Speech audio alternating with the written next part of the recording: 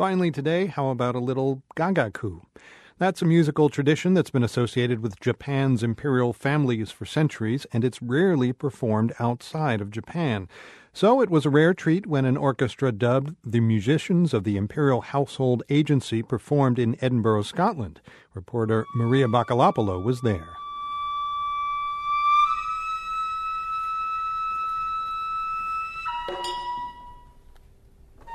When you listen to Japanese Gagaku, your best bet is just to sit back and enjoy the hypnotic ride into history. This centuries-old music was born from a merging of cultures. Jiro Okuyama, head of the touring company, explains its origins. It has started as a combination of various factors.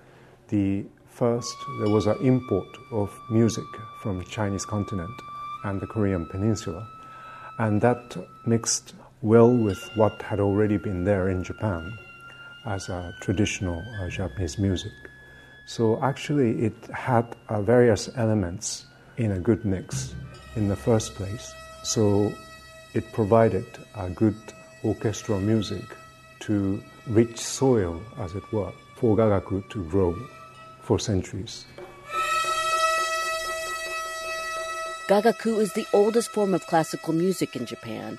It was brought to the islands along with Buddhism and thrived in the imperial courts from the 700s. The musicians wear magnificently detailed costumes and sit inside an intricate stage set, which adds to Gagaku's splendor.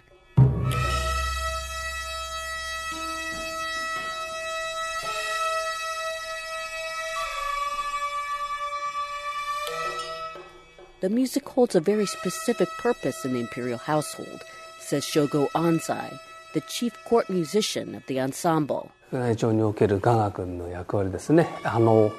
principal role of Gagaku is to accompany the rituals and actions of the emperor and the imperial family. In fact, we've always served the imperial family. I think that's the main reason it's lasted such a long time. Each orchestra, if you will, is comprised of 16 musicians. The instruments are ancient designs. The sho, a bamboo mouth organ, provides the harmony, and the hichiriki, a double-reed vertical flute, provides melody. There are dramatic punctuations to the music, introduced by two large taiko drums. The effect is complex and haunting. Jiro Okuyama says this music was never intended to be heard by the general public. It has been with the imperial family throughout its own history. Also, the Gagaku, they also served the needs of the successive rulers of Japan.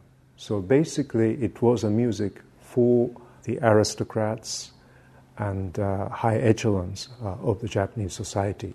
It was not really a sort of music for the general public. The entire set was flown over from Tokyo for this one UK performance. The group also performed traditional Japanese dragon and phoenix dances, known as bugaku. All the performers, the dancers, and musicians have always been male. Shogo Anzai, the chief court musician, who has been with the group for 52 years, says there are no plans to change tradition and add women. But there are some changes. New men are allowed to join the group now. Traditionally, the musicians would come from particular families, but then they started to allow people who weren't from traditional musical families to become part of the orchestra.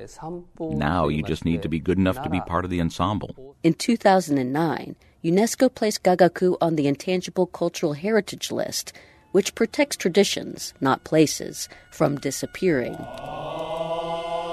For The World, I'm Maria Bakkalapulo in Edinburgh, Scotland. Check out the ancient sounds of Gagaku via Scotland. We have a video from the Edinburgh International Festival at theworld.org. From the Nan and Bill Harris studios at WGBH, I'm Aaron Schachter, and we are back tomorrow.